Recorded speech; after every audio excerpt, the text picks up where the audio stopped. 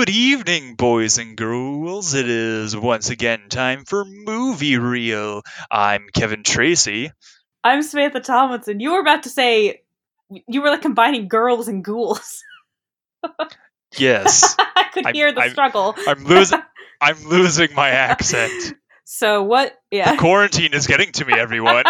So what movie are we talking about? Ooh, the delightful Fright Fest-filled movie of American Werewolf in London by director John Landis. So this is the guy that directed Animal House and Blues Brothers. Yes, very, very much non-horror movies. I mean, Animal House I found pretty alarming in certain things that happened.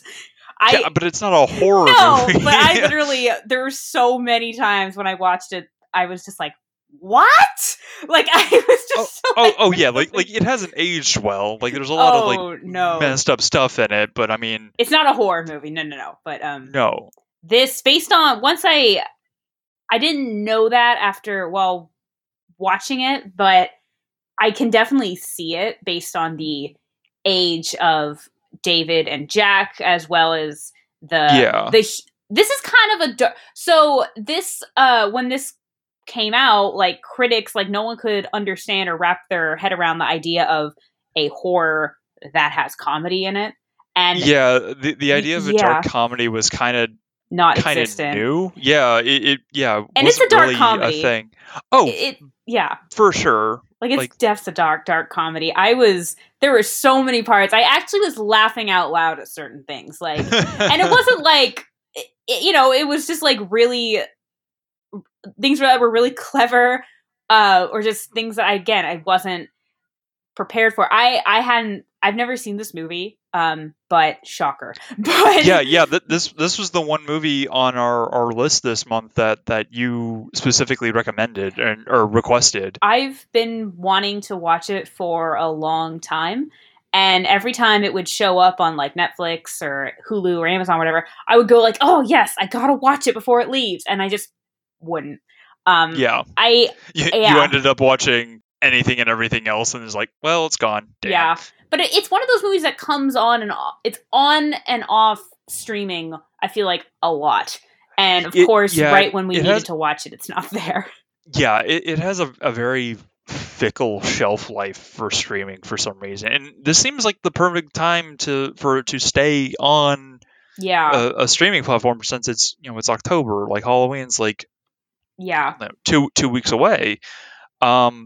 But let's just kind of jump right into it anyway. Like, what were your kind of initial thoughts going into this? Like what did you kind of know about it? Was there anything that you were kind of expecting or anticipating? What were you trying to get out of this? I didn't know anything about it.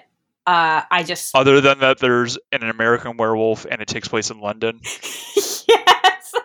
Okay. I mean, I knew the premise. I didn't know it was gonna be like a dark comedy, and I didn't know that I thought it might. I honestly was expecting it to either be creepier or or more of like a little bit more of like a mystery or something. Like, when he first is told that, oh, by the way, you're a werewolf and you got to kill yourself because you're gonna kill people on the next full moon. Like, I thought, I don't know, or when he keeps being told, when he keeps being told, like, oh no, you were attacked by a guy, and he's like, no, I wasn't. We were attacked by an animal. It was definitely some kind of animal. I thought he was gonna, and he said, and they were like they're telling him, oh no, like, everybody, there was witnesses, and the whole community said it was a man, and he's like, what are you talking about? There was no one else there. There's like, I thought he was going to travel back to the town maybe and try to figure out like what's going on and figure out more of like the root of what happened. Yeah.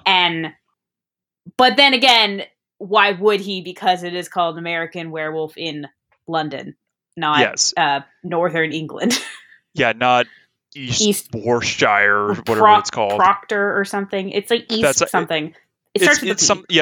It's East something with a P. but yeah, like in terms of like there being a mystery involved in the story of like investigating, like the only one who does like any like actual kind of like investigating is his doctor, Dr. Hirsch, played by John Woodvine, because he goes back to the town to kind of like ask the locals like, hey, like, do you know what happened to like those boys that were attacked here like 3 weeks ago on like the last full moon? I'm trying to like like he's the only one like doing any like real like digging or like police work, Yeah. which I thought was kind of cool to kind of like I feel like was kind of like a window to kind of like explore like this world's kind of interpretation on Yeah. like werewolf, like if there's going to be kind of like a unique twist to it, because the werewolf itself, like the actual design of the werewolf is fairly unique. Like a lot of the times werewolf movies, like they were just like bipedal, like furry, like Yeah. monsters, whereas this one, he's like on all fours for the most part. Yeah, yeah. I thought, yeah, we gotta makeup's pretty. The practical effects and the makeup in this are really, really, kind of incredible. They Also, knock it out of the park. they were the first. This was the first film ever. First of all, it won an Oscar for best makeup, and this was the Yes, first year that they had that category. It was a brand new category, and they were the first one to take home an Oscar for it. and it's a really high note to start off on for that award, Oh because yeah, the I kind of I know we're kind of jumping ahead, but his like first transformation, like that scene, it's roughly 2 minutes long, and it is such a painful scene to watch, but it is one of, if not the most impressive werewolf transformation scene I've ever seen in a movie. Like I think the only thing close to it would be the werewolf transformation scene in The Howling, which also came out that year, and that was like the main competition. Because there were like three werewolf movies that came out within the same year of 1981. It was The Howling, this, and another movie called Wolfen. I mm-hmm. don't really know much about that one though. But the main ones of The Howling, which kind of has its own series, and American Werewolf, which was this, and then like a vaguely related sequel which came out in the 90s, which is just, American Werewolf in Paris, which yeah, is I just I awful. kept wanting to call. I kept wanting accidentally referring to it as an American Werewolf in Paris, and it's not because of the movie. It's because there's the musical An American in Paris, and I kept blurring the two together for some reason. But yeah, I actually really like the transformation scene, and the design for it I thought was really great. I wasn't a fan of when he's like full wolf. I thought I don't know. I wasn't, again, I don't really watch a bunch of werewolf movies. I think the only other transformation scene that I've like I noteworthy swear to God, I scene. swear to God, if you say I was Twilight, not I'm going to not say. counting That's that. why I literally stopped to say noteworthy because no, I mean, because It's that like that literally does is not just count. him. That's literally just him exploding, and then he's suddenly a werewolf. No, I'm not talking about that. I was thinking, Yeah. Prisoner of Azkaban, but that's exactly what. Okay. But Yeah, I can kind of see that. That's a solid, unique werewolf design. but the only thing is that's exactly like you see like his legs grow, and then you see his mouth. It's kind of like the pieces. Whereas in Yeah. this, you do see pieces, but you are seeing him like as he's You see first the turning, and you see the whole thing. Yeah, you kind of see the whole picture, and just like the puppeteering work of like him laying down on the ground and his legs just kind of spasming His because torso got longer, and yeah, was his he? yeah his hind legs and the teeth and his whole spine's rearranging. Because the way they actually had to do some of it, they filmed it on a raised set, so when he's like laying down on his back, and you can kind of see his like foreleg, like his legs kind of changing, so it's kind of more like a foreleg, kind of like a dog. He's actually sitting in a hole where his upper, like his torso is kind of like up on top, and there's like 2 or 3 puppeteers kind of operating his like lower body to kind of make it, spasm, so he's like actually kind of like almost seizing, to make the transformation seem a bit more painful looking, because it is a very brutal scene. It's pretty.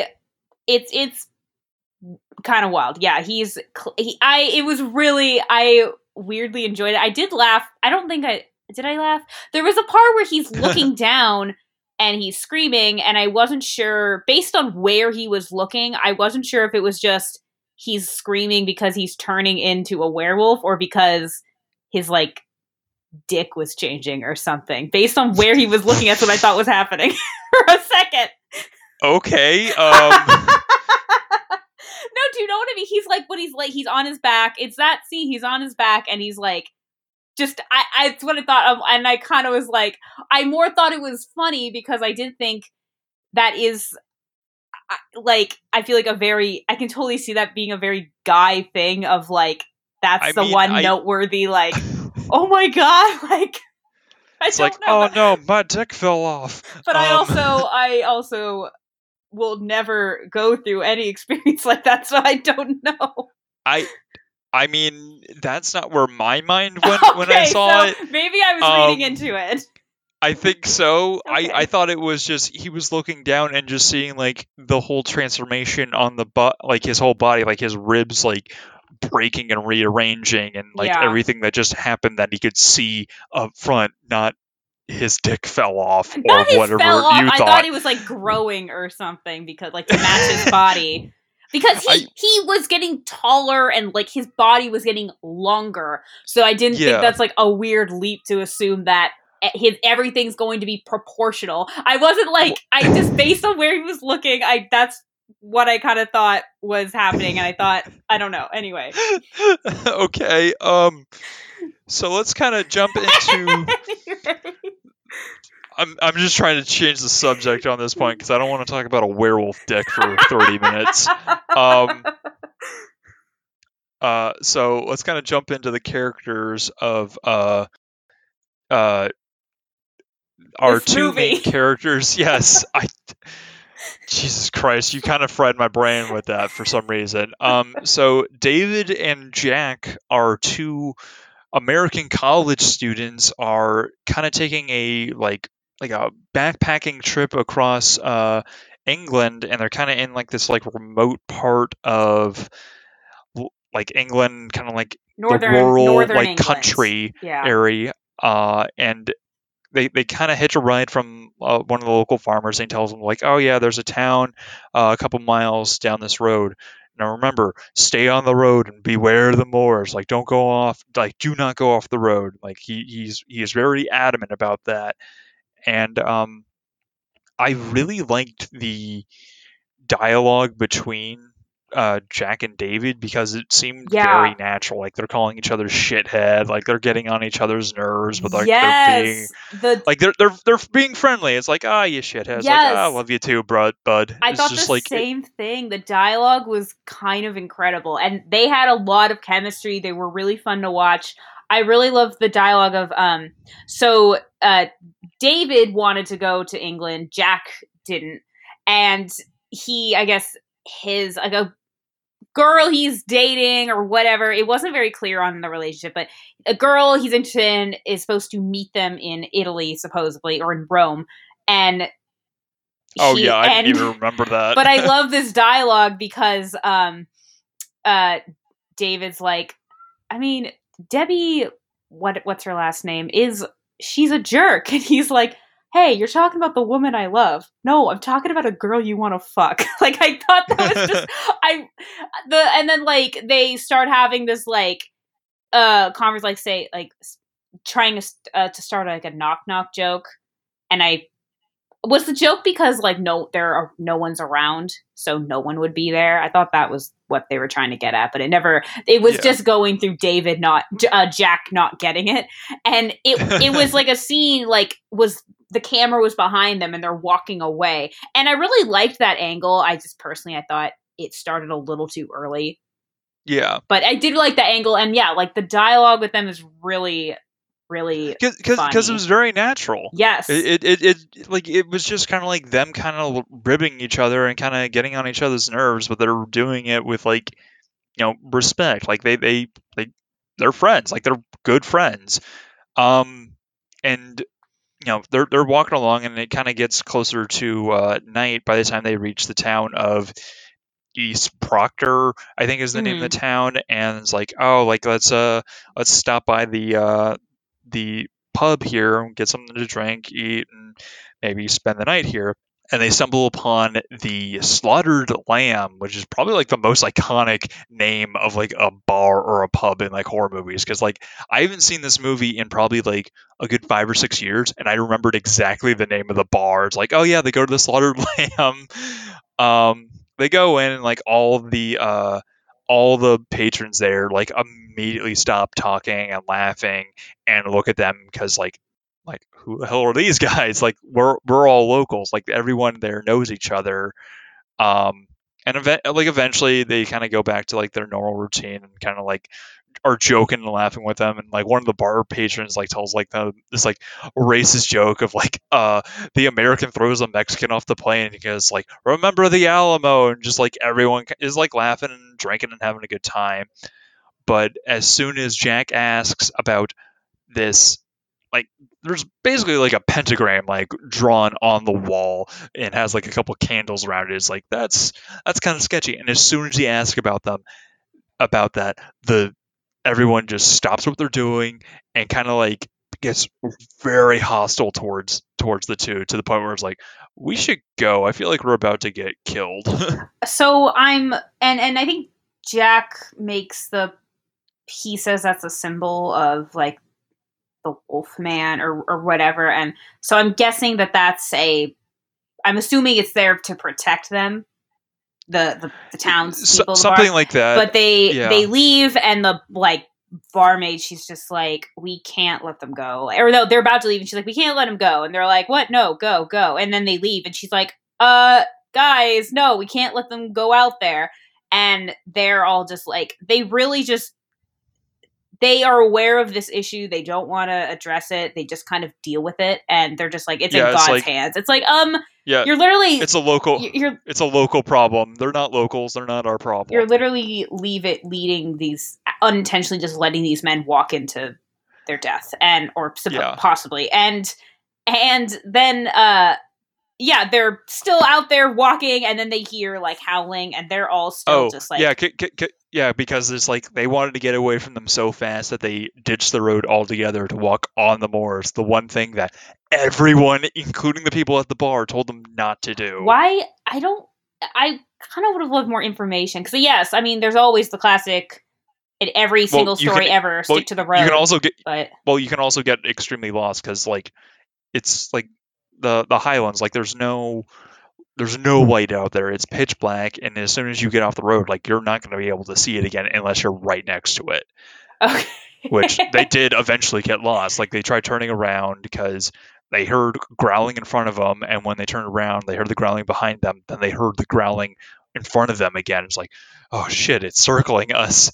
And I gotta say, the howl of the werewolf, like that, it's very distinct and very, very creepy, because I haven't really heard like another howl like it in this movie. Yeah. Or in any other movie, I should say. It's very unique. It's very distinct, and it's automatically identifiable with this movie, which I love about that.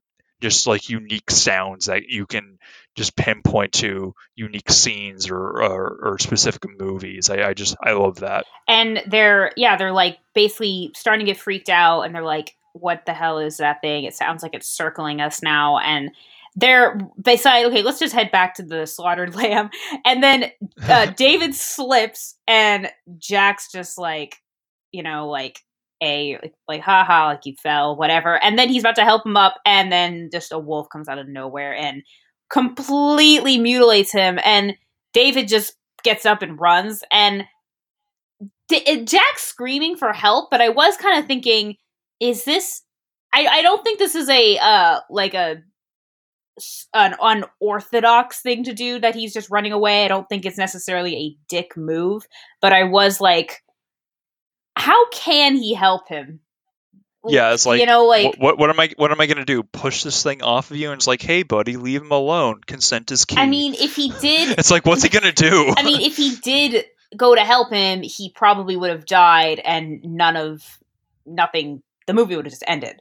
But yeah. I mean, like, it's like it's a London werewolf in London. What? It just like I was just trying to think like what it's not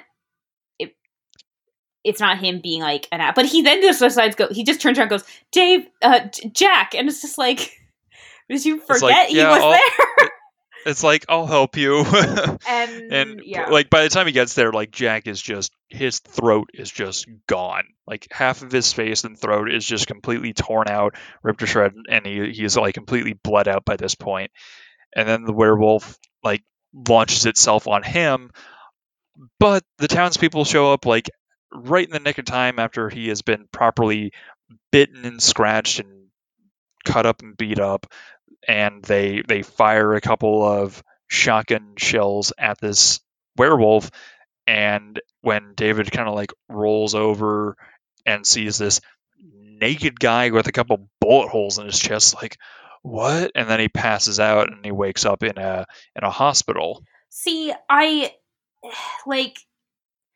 I'm just kind of wondering, do you think that I just want more information on this town, and we don't really get it. We obviously, when Hirsch goes to the town, and he starts to talk to that one guy who basically says like, that kid's in danger, and he's like, everyone's in danger, and then somebody's like, he's cursed. It's just like, okay, well, why is it this?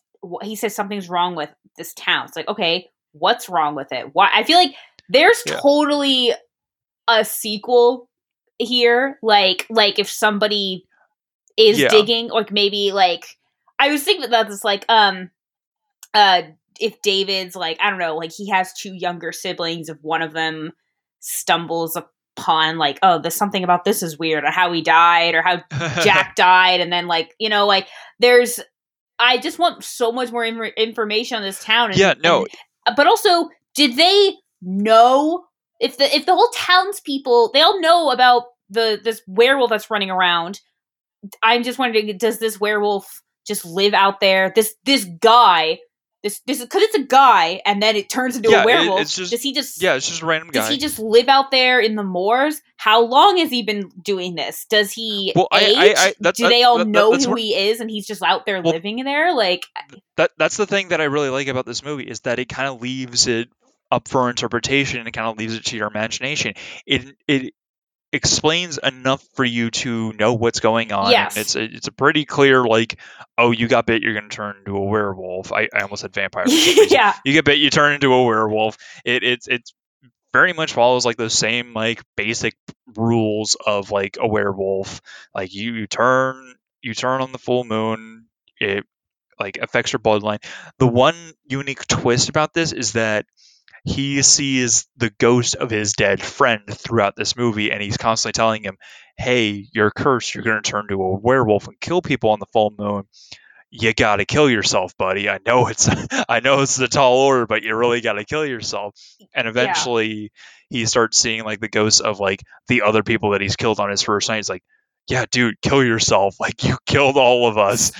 This is a problem. And it's just going to keep stacking up. So he wakes up in the hospital and finds out that, Jack's dead. And I was like, oh, I mean, and maybe, but like, oh, like, but, it's like you saw how he turned out. There's no way he was going to live through that. That first scene, though, of seeing Jack, like, undead, again, incredible makeup.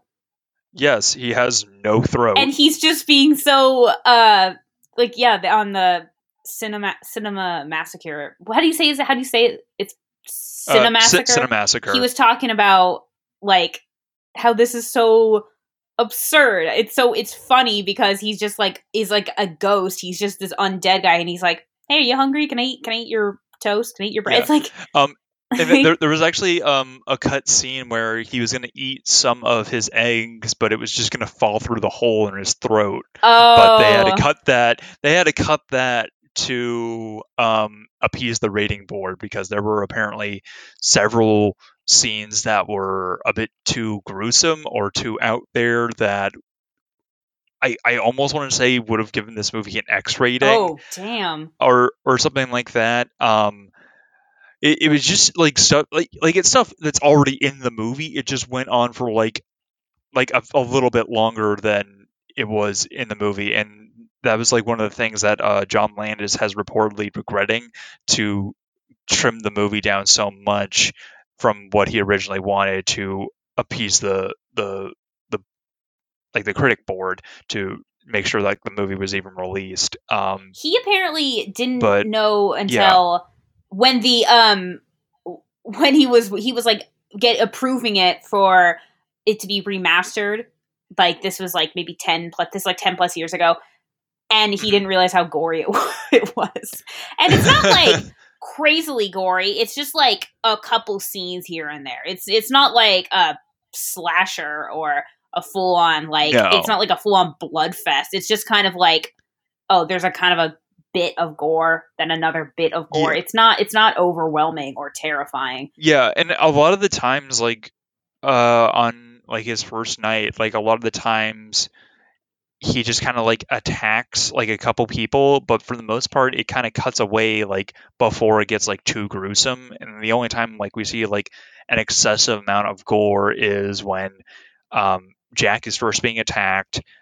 We periodically see like the ghosts of like the people that he's killed, because every time Jack comes back he is more and more decomposed. Yeah.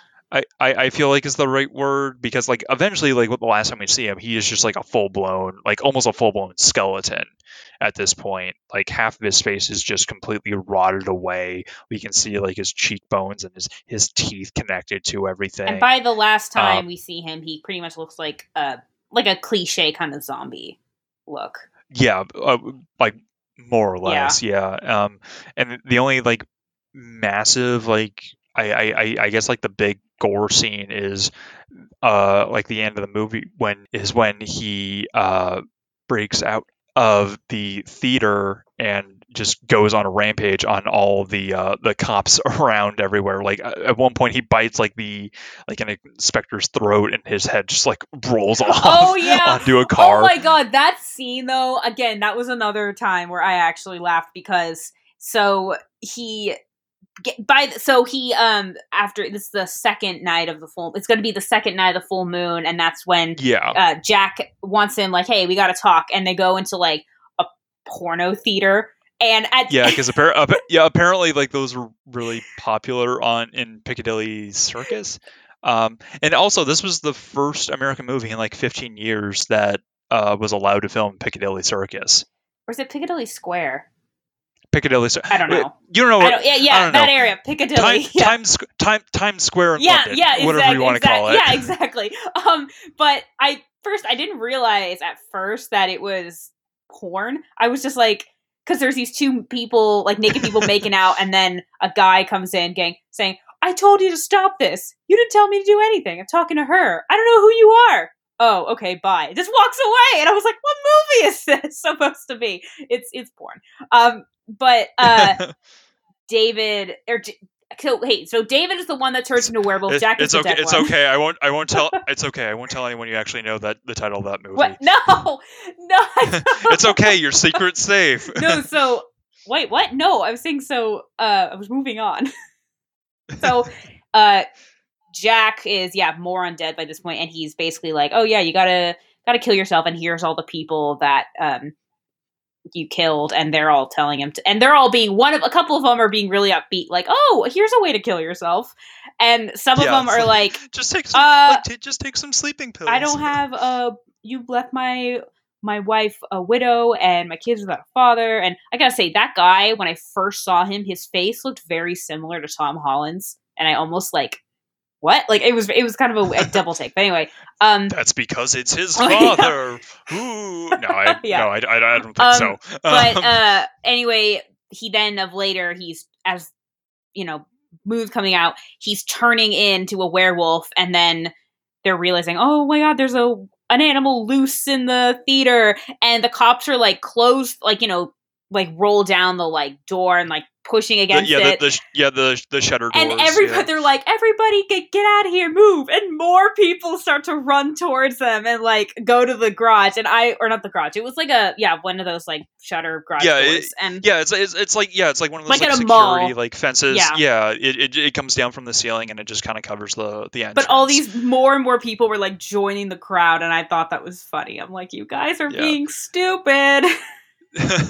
Apparently they only had 2 nights of filming in that area. They were filming between, I believe, 1 a.m. and 4 a.m. Oh, because no one's using it. Yeah, well, and it was also like it's basically Times Square. It's a very packed area. It's a very it's a high traffic area, and apparently the way that John Landis was able to secure that was he had a private screening of his then newly released movie Blues Brothers to the police, and they were so impressed by that movie that it's like, okay, we will give you 2-night filming permit, it was like 2 one-night filming permits here, and this is your time frame. You basically have 8 hours to film here.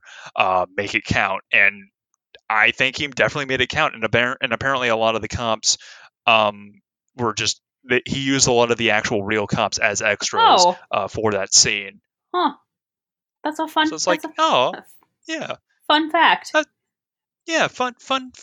times for everyone. Everyone had a good time. Except for the people who died. Yes. We gotta talk about the nurse, Alex Price, because so she is like she's a nurse in the hospital, and she spends a lot of time with him, and he, after his first being a meeting with Jack where he's like, no, you're a hallucination, I'm going crazy, he like kisses her, and then she basically says like, you're being discharged, you need a place to stay, and she brings him back to her apartment. I wonder what's going to happen.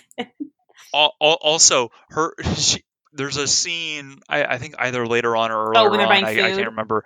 Yeah, they're buying food, and she says like, "Oh, money is a bit tight right now," and then she goes to her apartment, and it's literally like the richest apartment. No, it's literally like on the rich side of London. Like that is like, there's no way a nurse could afford that. I think it's because also, I mean, an American audience at least, we aren't going to know the difference. We're just like, oh, she lives alone. Yeah, no. But she has a decent flat for one person, and but she's showing him around, and I did feel there was some. I thought they had good chemistry. They had good chemistry, but like nothing like major has happened. No, with and him at this point, like he's like kissed her at one point, and she's like nice enough to invite him to stay. I thought there was some tension. It wasn't like a crazy amount. I did kind of see that like I could have. I don't know. I didn't. It wasn't surprising to me, but it was funny because she basically says like, or he says, so you only have one bed, and I thought either you're going to sleep on the couch or she's going to sleep on the couch or whatever. And she said, like, I've had 7 lovers, like, it was like 3 or 4 of them were one night stands.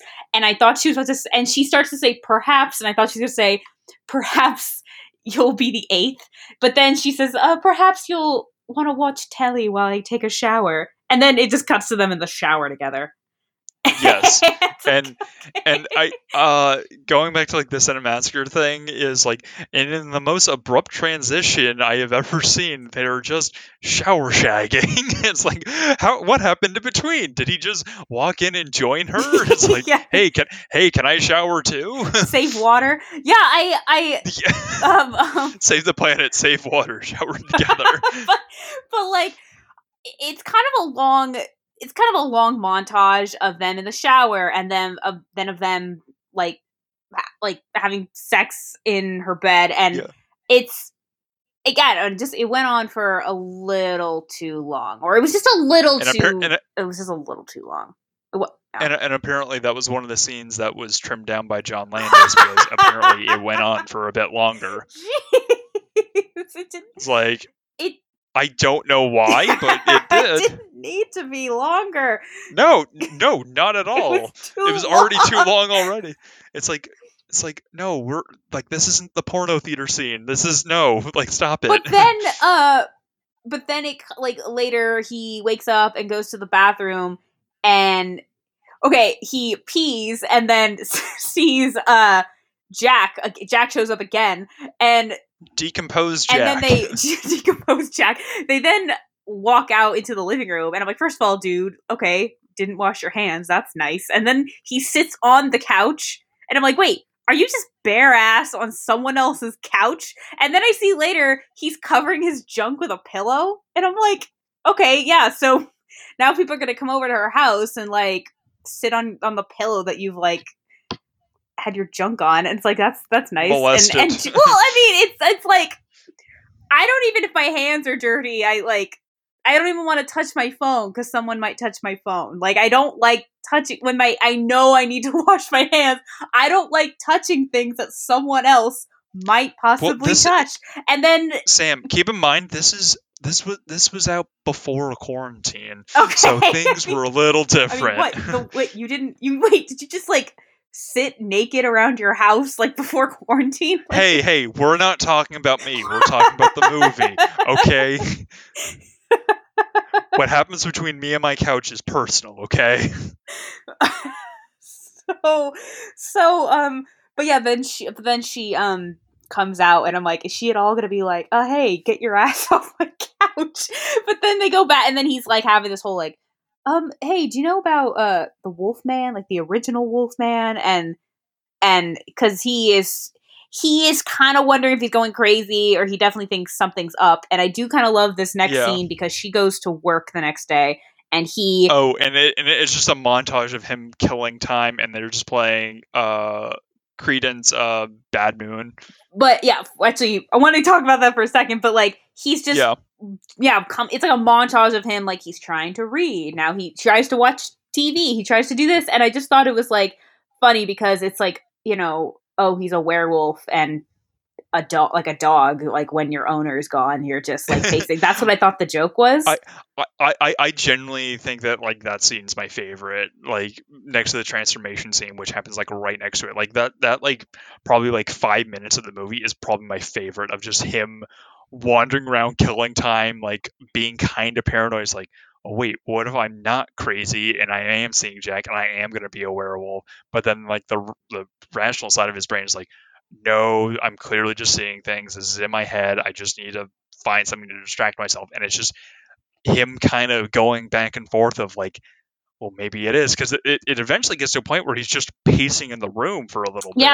Yeah, exactly. And we got to talk, though, kind of a segue, we got to talk, the soundtrack in this movie is kind of amazing. So every song, it's so great. The reason it was picked is because it has the word moon in it, which is very okay. But it was a really good, the opening song. I can't find it anywhere. And it's like a person, it's Bobby Vinton, and it's called Blue Moon, and for some reason I can't find the song anywhere. But it's just a really, really good soundtrack. And originally, like, one of the songs, I think it might have been Blue Moon.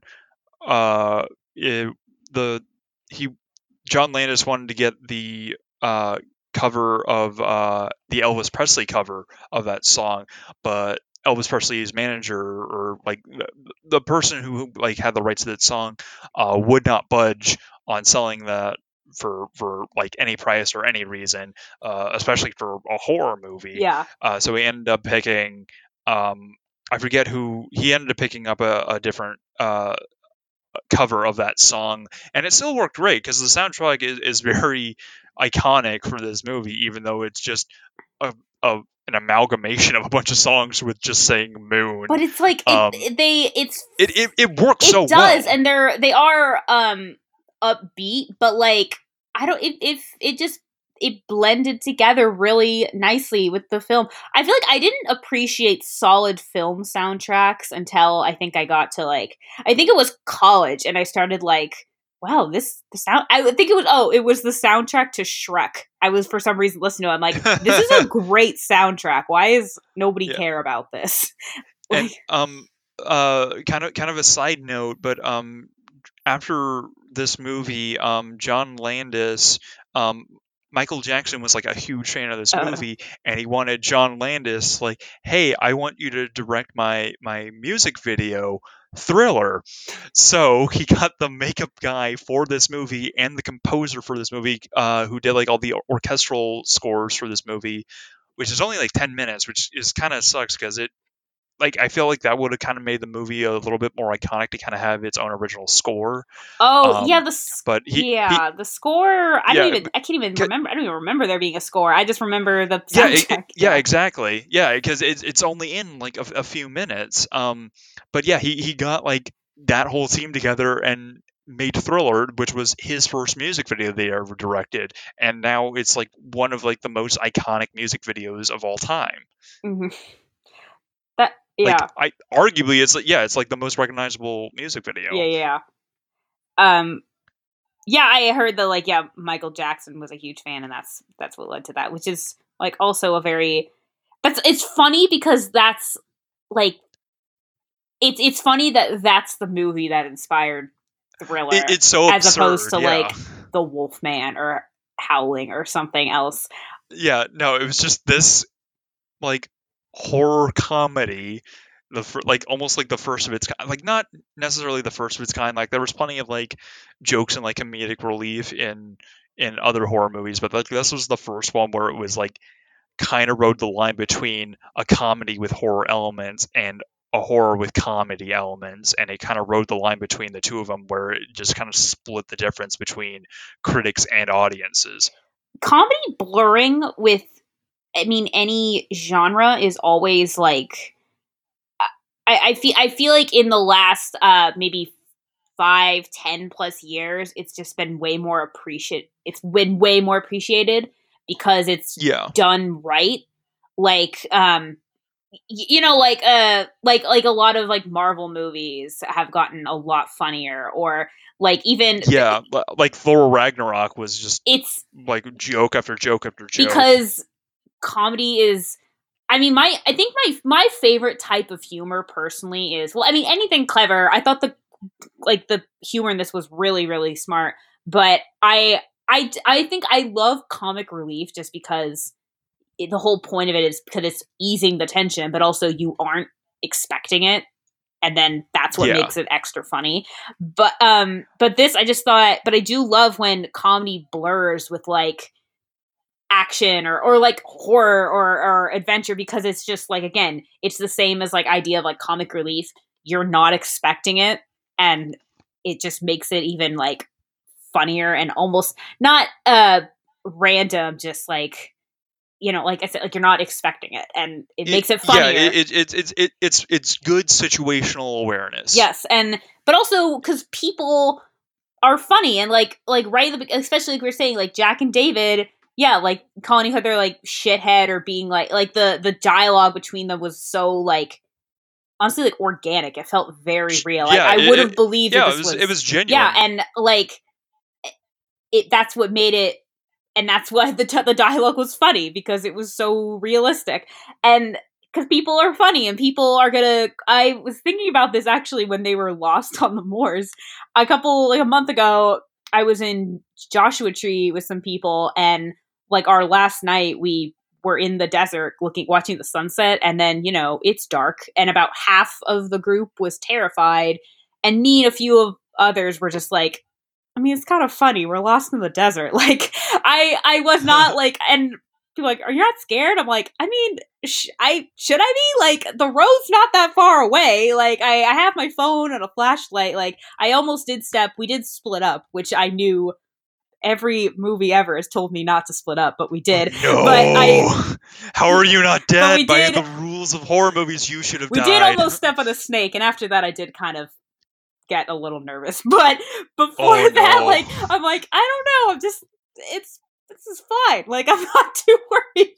But like, and this scene obviously in this was different because they get kind of almost mutilated by a werewolf. But like, you're lucky you didn't encounter them at that point.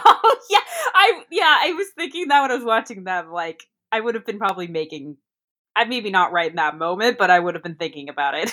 you would have just been making ant jokes to yourself. I mean, it's possible. So kind of going towards the actual werewolf itself.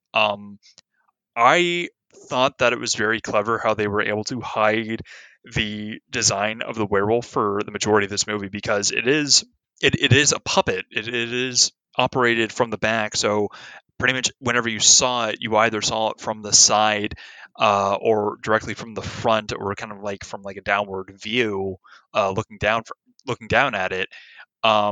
And you would almost never see its back legs. And I thought it was very clever how they were able to do that with the camera angles and the way that they were doing it. And I think the best example of this is when he's stalking that guy on his first night in the like the subway tunnels. Yes. Because that scene especially stands out to me because it doesn't really have any music in the beginning, and you just kind of hear him growling, and you see him at the end of the hallway, which that's kind of terrifying on its own. It's just like, what is that? Like there's no buildup of tension. There's nothing there to kind of take you out of the moment and make you think it's a movie. Like this is just like, this is a real moment. This is some genuine terror on this man's face, and that is some unknown, terrifying animal that is growling and is probably going to attack and kill me.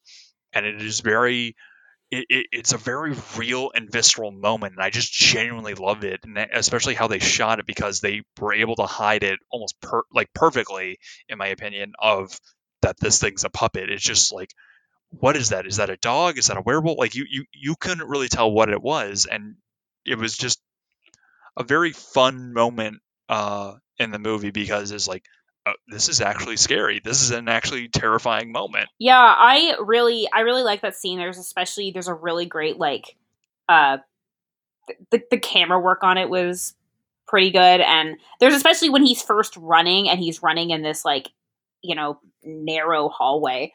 It was like a very cramped and tunnel. it was like, it was definitely shot well, but then I did love, you do get like a sneak peek of the werewolf, and kind of going back to what I said before, I think I understand why we only saw bits of him, because of, it was a puppet and it didn't really have back legs and it was just them operating it. So I understood why. I think it was just because I really wanted like a full shot of the werewolf, just because I really loved his design when he was turning, and like before he goes full wolf, when he's just like his mouth and like his body, like I thought that was great. I think he just, again, my werewolf knowledge is not big.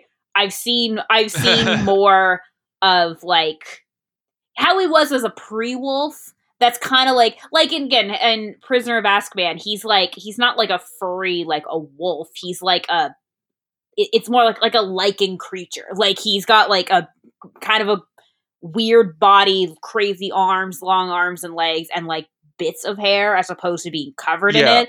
And that's so like he is more of a wolf man, whereas this one, like this is a werewolf. Like this is like a full blown wolf. Like there's no man in that. But he was way like fluffier than I would have expected.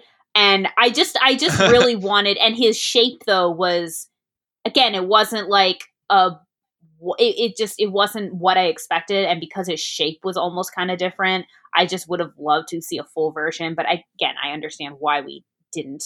But it was just kind of, I think it was because, again, I wasn't expecting him to look that way, so a full version would have been helpful. Like so you were kind of more of expecting like more of like a traditional like bipedal kind of like guy in a suit kind of thing. I don't really know what I was expecting. Again, I have no idea what I was expecting. I don't think I thought about it that much. I think I'd seen like images here and there of like the transformation, so I kind of thought that was going to be just it.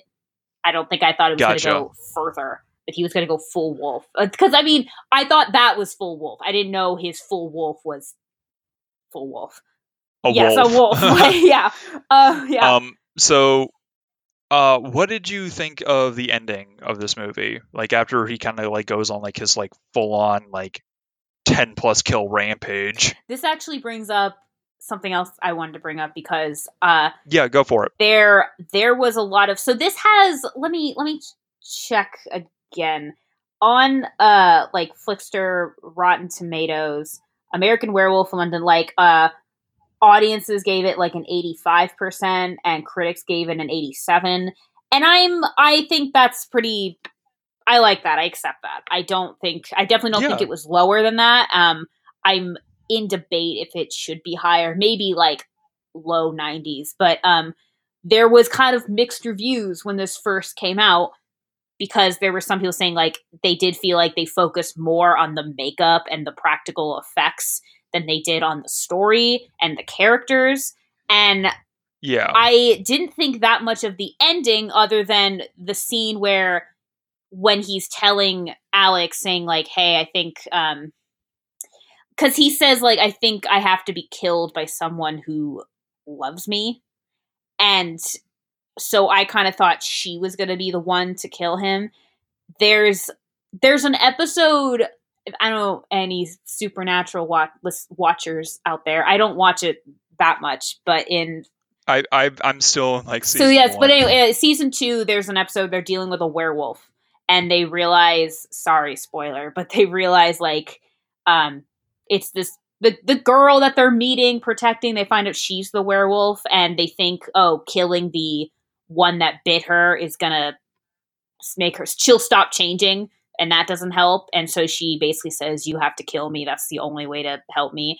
And so I thought it was going to be kind of like that, like Alex was going to kill him, because he does say before he runs off, when he's freaking out, realizing, oh my god, I killed all those people, I gotta, like, I'm a danger to everybody and you. And he says, I love you. And then she says, I love you to him right before he dies. So I thought she was going to be the one to kill him. So that's where I thought it was based on. Well, I think that's kind of what happened, is that she realized that he is a dangerous monster. So it's like when it gets to a point where he's like backed up in an alleyway, she goes up, tells him that I love you. He then lunges and attacks, and then all the police, like full on firing squad, shoot at him and kill him. And I think that was her way of saying that I love you.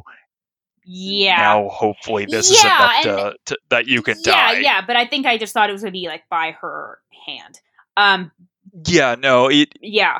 I feel like the ending is definitely there's a lot to interpret there, but there's a lot of different ways that you can view the ending of like, no, she's like trying to like see the humanity in him to try and like snap him out of it, or she's trying to like, it's like, if I can't be with you, then I want to die with you, or something like that. Because she pretty much like forces her way in front of the firing squad to tell them that. So it's like, you are between a firing squad and a werewolf. There's no way you're getting out of this unscathed, even though she does. Like, no, nothing hits her. Based on how far away she is from the firing squad, I was like, it's like kind of impossible, or a miracle that you didn't get shot. Yeah, it's like. Yeah, because like these guys are like firing like shotguns and like pistols, like from like, I don't know, like 40, 50 yards away. Yeah.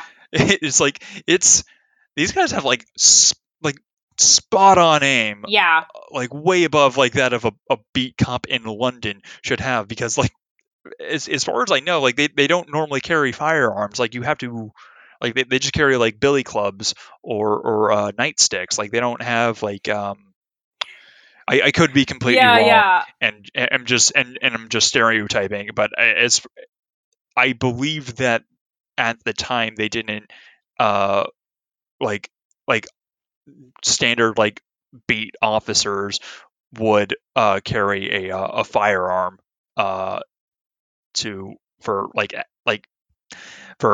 safety reasons. I don't know what, but yeah, it was just kind of surprising that she did not get hit when by all accounts she should have been hit. But the reason I bring up the score that it got was because one of the complaints was that they said it had a weak ending, which I'm in. I'm not in, being that it's still pretty fresh in my mind, and I don't know if it's fully like absorbed what I watched. I'm not like, I literally takes me certain movies it's like right away, and certain movies it takes me like a 24-hour period for me to like absorb what I just saw. I don't know where I stand with this, but I kind of I don't really know if I thought it was a weak ending. I think it was just, well, as it went on, it was very evident that I didn't think when I first started this movie, I did not think I didn't think either of them were going to die. I thought one was going to be a werewolf and the other was the friend that's just like helping him out, which is still in a sense what's happening, except that other friend is dead.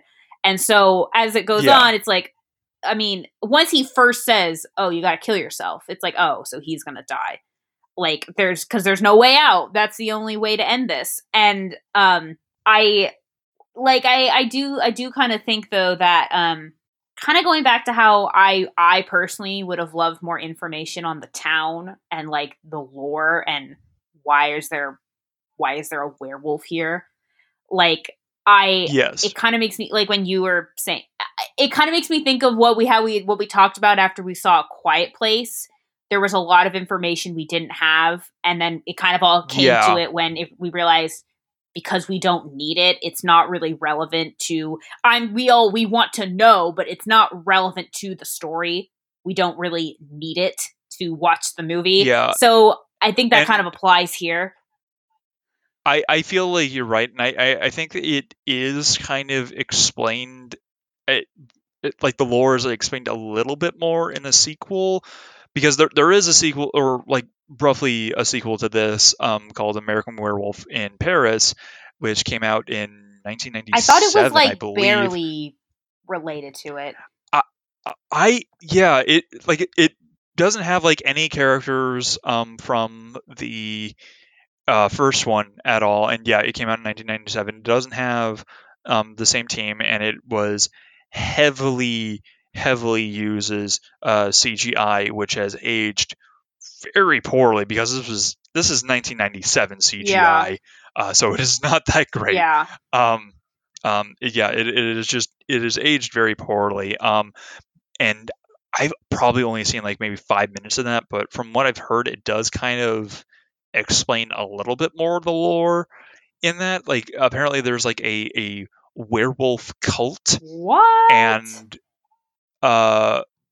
they have a drug that allows them to transform at will rather than during just a full moon. And I think they said that the guy who originally attacked Jack and David in the first one was like a part of that or something. That seems, or something like that. I could be remembering that completely differently, but it just seemed like they were trying everything they can to just shoehorn the sequel into the original to kind of tie it together as much as possible, because they had nothing else connecting the two movies. Because from what I understand, it more or less can just stand on its own as its own like generic werewolf movie. It's like they're pulling a midichlorians. Like, let's just give some random excuse to give. Yeah, kind of. But I mean, it's kind of like Black Christmas for me. With the, I want to know all the backstory. I want to know all the history and the information, but I'm going to have to just suffer because it's not pertinent to the plot. So I don't. Yeah, like, and you don't need it. You don't need it to watch this movie. It was more of just a curiosity. And I'm just kind of like, again, like I thought he was going to go back and maybe everyone was going to be like, like, go away. It's like, you guys are lying, saying it was a guy that killed me. And nope, I'm pretty sure it was some kind of animal. So answers, like, but yeah, do you think certain aspects of character development or, any of that was not developed as well as it could have been? I feel like the only like major like character development that I felt like was kind of rushed was the romance between Alex and David. Yeah. Because like that, and they're suddenly shower shagging in the most abrupt transition I've ever seen. It just kind of jumps from like, okay, yeah, you can stay here till you kind of get back on your feet, to, all right, I love you and we're living together now. It's like, okay, that was sudden. Yeah, yeah.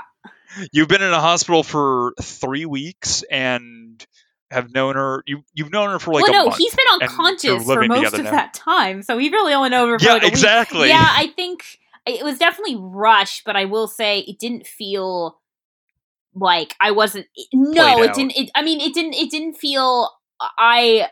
It was definitely rushed, but I didn't feel like it was horribly rushed.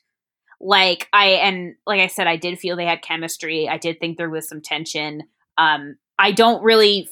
I don't know. Again, this is my first viewing. I might change my mind. I feel like there's a lot of times where I feel like they're rushing something, or they like skip steps to just get to. They need to be here, so we're gonna just skip a couple steps. It's like, this needs to happen, so the movie can happen. I didn't really feel like they necessarily skipped. I felt like. I mean, they might have. They probably did. It just didn't. I think I liked them enough that I was kind of like, all right, like, let's move on. Well, willing to kind of put this on the back burners. Like, this is the side story. Yeah. This is the B plot. I want to focus on the A plot of him being a werewolf and seeing his dead friend. So I guess that kind of just wraps it up to the final question of, do you think this could happen, Sam? Well, I mean, do I think this is... I don't think it could happen. I think there are a lot of... Do you think werewolves are real, though? I think there's a lot of things about this that I find very realistic. I do think, like... I do think the conversation, the dialogue, the humor, and even like humor in places that you would not expect it, I thought were very realistic. I think what I didn't buy was he gets told in the hospital, your parents have been told and Jack's parents have been told, and then Jack even says he went to his funeral, and I'm just like, I think I guess, okay, wasn't well enough to go to fly across, back home to the funeral. Okay. But why is it the second he's out, his first thing was not to go home or to call his parents?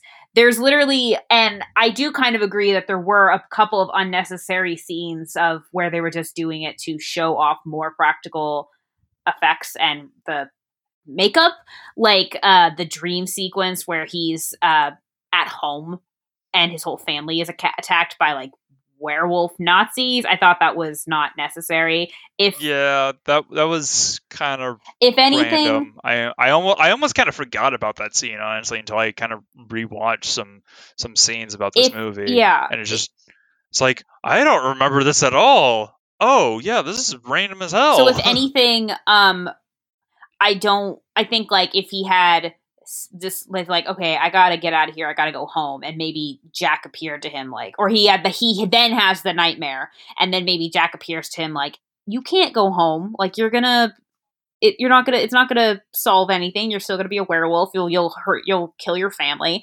Like I kind of more just thought like, he is still a college student, he's not just like a single adult, like, yes, he's a single male, but like, he's not just like a single adult. Yes. He has a life, he has a family, he has school, I guess, in like he's few months. A strong, independent man that don't need no family. I just didn't really buy that he's just suddenly, for however long, gonna be just like, oh, he's just in London now. I didn't buy that. Yeah. I'm living with my now nurse girlfriend. She nursed me back to health. I love her. I think his reaction and the way he went about things, I thought was very, very believable. I think it was just I don't buy for a second that he wouldn't make the effort to go home. That's probably my biggest thing that I thought about.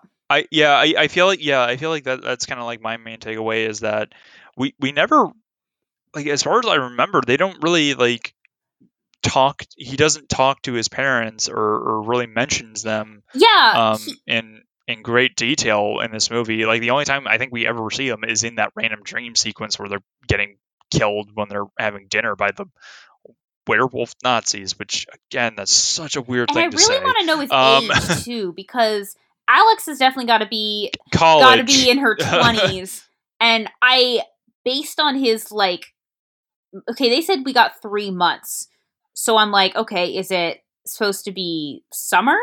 And if it is supposed to be summer, I guess, I don't know. I just, based on his maturity level, I kind of would believe 21, 22. But I don't know. I was just more curious because of his, again, the fact that he's being very cavalier and like, oh, I'm here staying in London. Not like, it just kind of made me question his age. Yeah. Yeah. Well, I mean, I don't really think that. Again, really it doesn't. matters. I mean, it just kind of like it. Yeah, it was just like, all right, he's clearly like over 21 because they were able to like drink, or I don't think that really applies since they're in London. It's a different drinking age, but still, like they're like of college age, so they're like early to mid 20s. So like, okay, that's a decent time frame, so we can kind of figure out what they are. But yeah, like the only like thing that I thought was kind of unbelievable was that like there wasn't like a scene or really like any major significant bits of dialogue where he's like, oh, I need to call my family, let them know that I'm okay, I'm alive, and I'm not a werewolf totally. And there's but everything else is I feel like pretty believable. It's like it would be natural that it's like, oh, like this is clearly not a ghost. I'm just seeing my best friend because I'm hallucinating because of the medications, or I feel bad because I initially left you for dead when you need me most, and went back on a whim even though you were already dead. He did also seem to get over the fact that Jack was dead fairly quick. I understand he's in and out of it because he's in a hospital, but he finds out, he's like, no, I gotta see him. I want to see him. And then there didn't really seem to be a grieving period. He just kind of was shocked that first time, and then just, in hospital still later. Well, I think at that point it's just like, okay, I need to get over to this. I think he was just trying to, like, if I can keep my mind off of Jack and like grieving for him, maybe he won't show up. But this was way before that. His like crazy before that, I feel like. Well, I know, but still, like, but like even afterwards, like it would make sense. Like you can grieve afterwards. Like everyone kind of grieves in their own way and their own time and their own process. So I feel like that does still kind of make sense. It's like, if I keep my mind occupied and like just do other things like Alex, but it'll keep my mind off of Jack enough so that he doesn't I guess manifest like he did in the hospital as a ghoul that is a gory ghoul. And I would believe that, but I felt like, if anything, I was thinking, okay, he's telling the police that he was killed by like a animal and they're not believing him. But I also find it funny because how in like any vampire, if this was a vampire, it would be, no, you were killed by an animal. No, I was killed by a person. Like, it's the opposite. So I thought that was funny. No, they pulled the switch. But I do want to say the scene where he is talking, he first wakes up and first finds out that Jack is dead. So someone from the U.S. Embassy is there. It's Frank Oz. And at first when I saw Frank Oz in this, I'm like, hey! And he's kind of I almost forgot about that. He's like, I know you're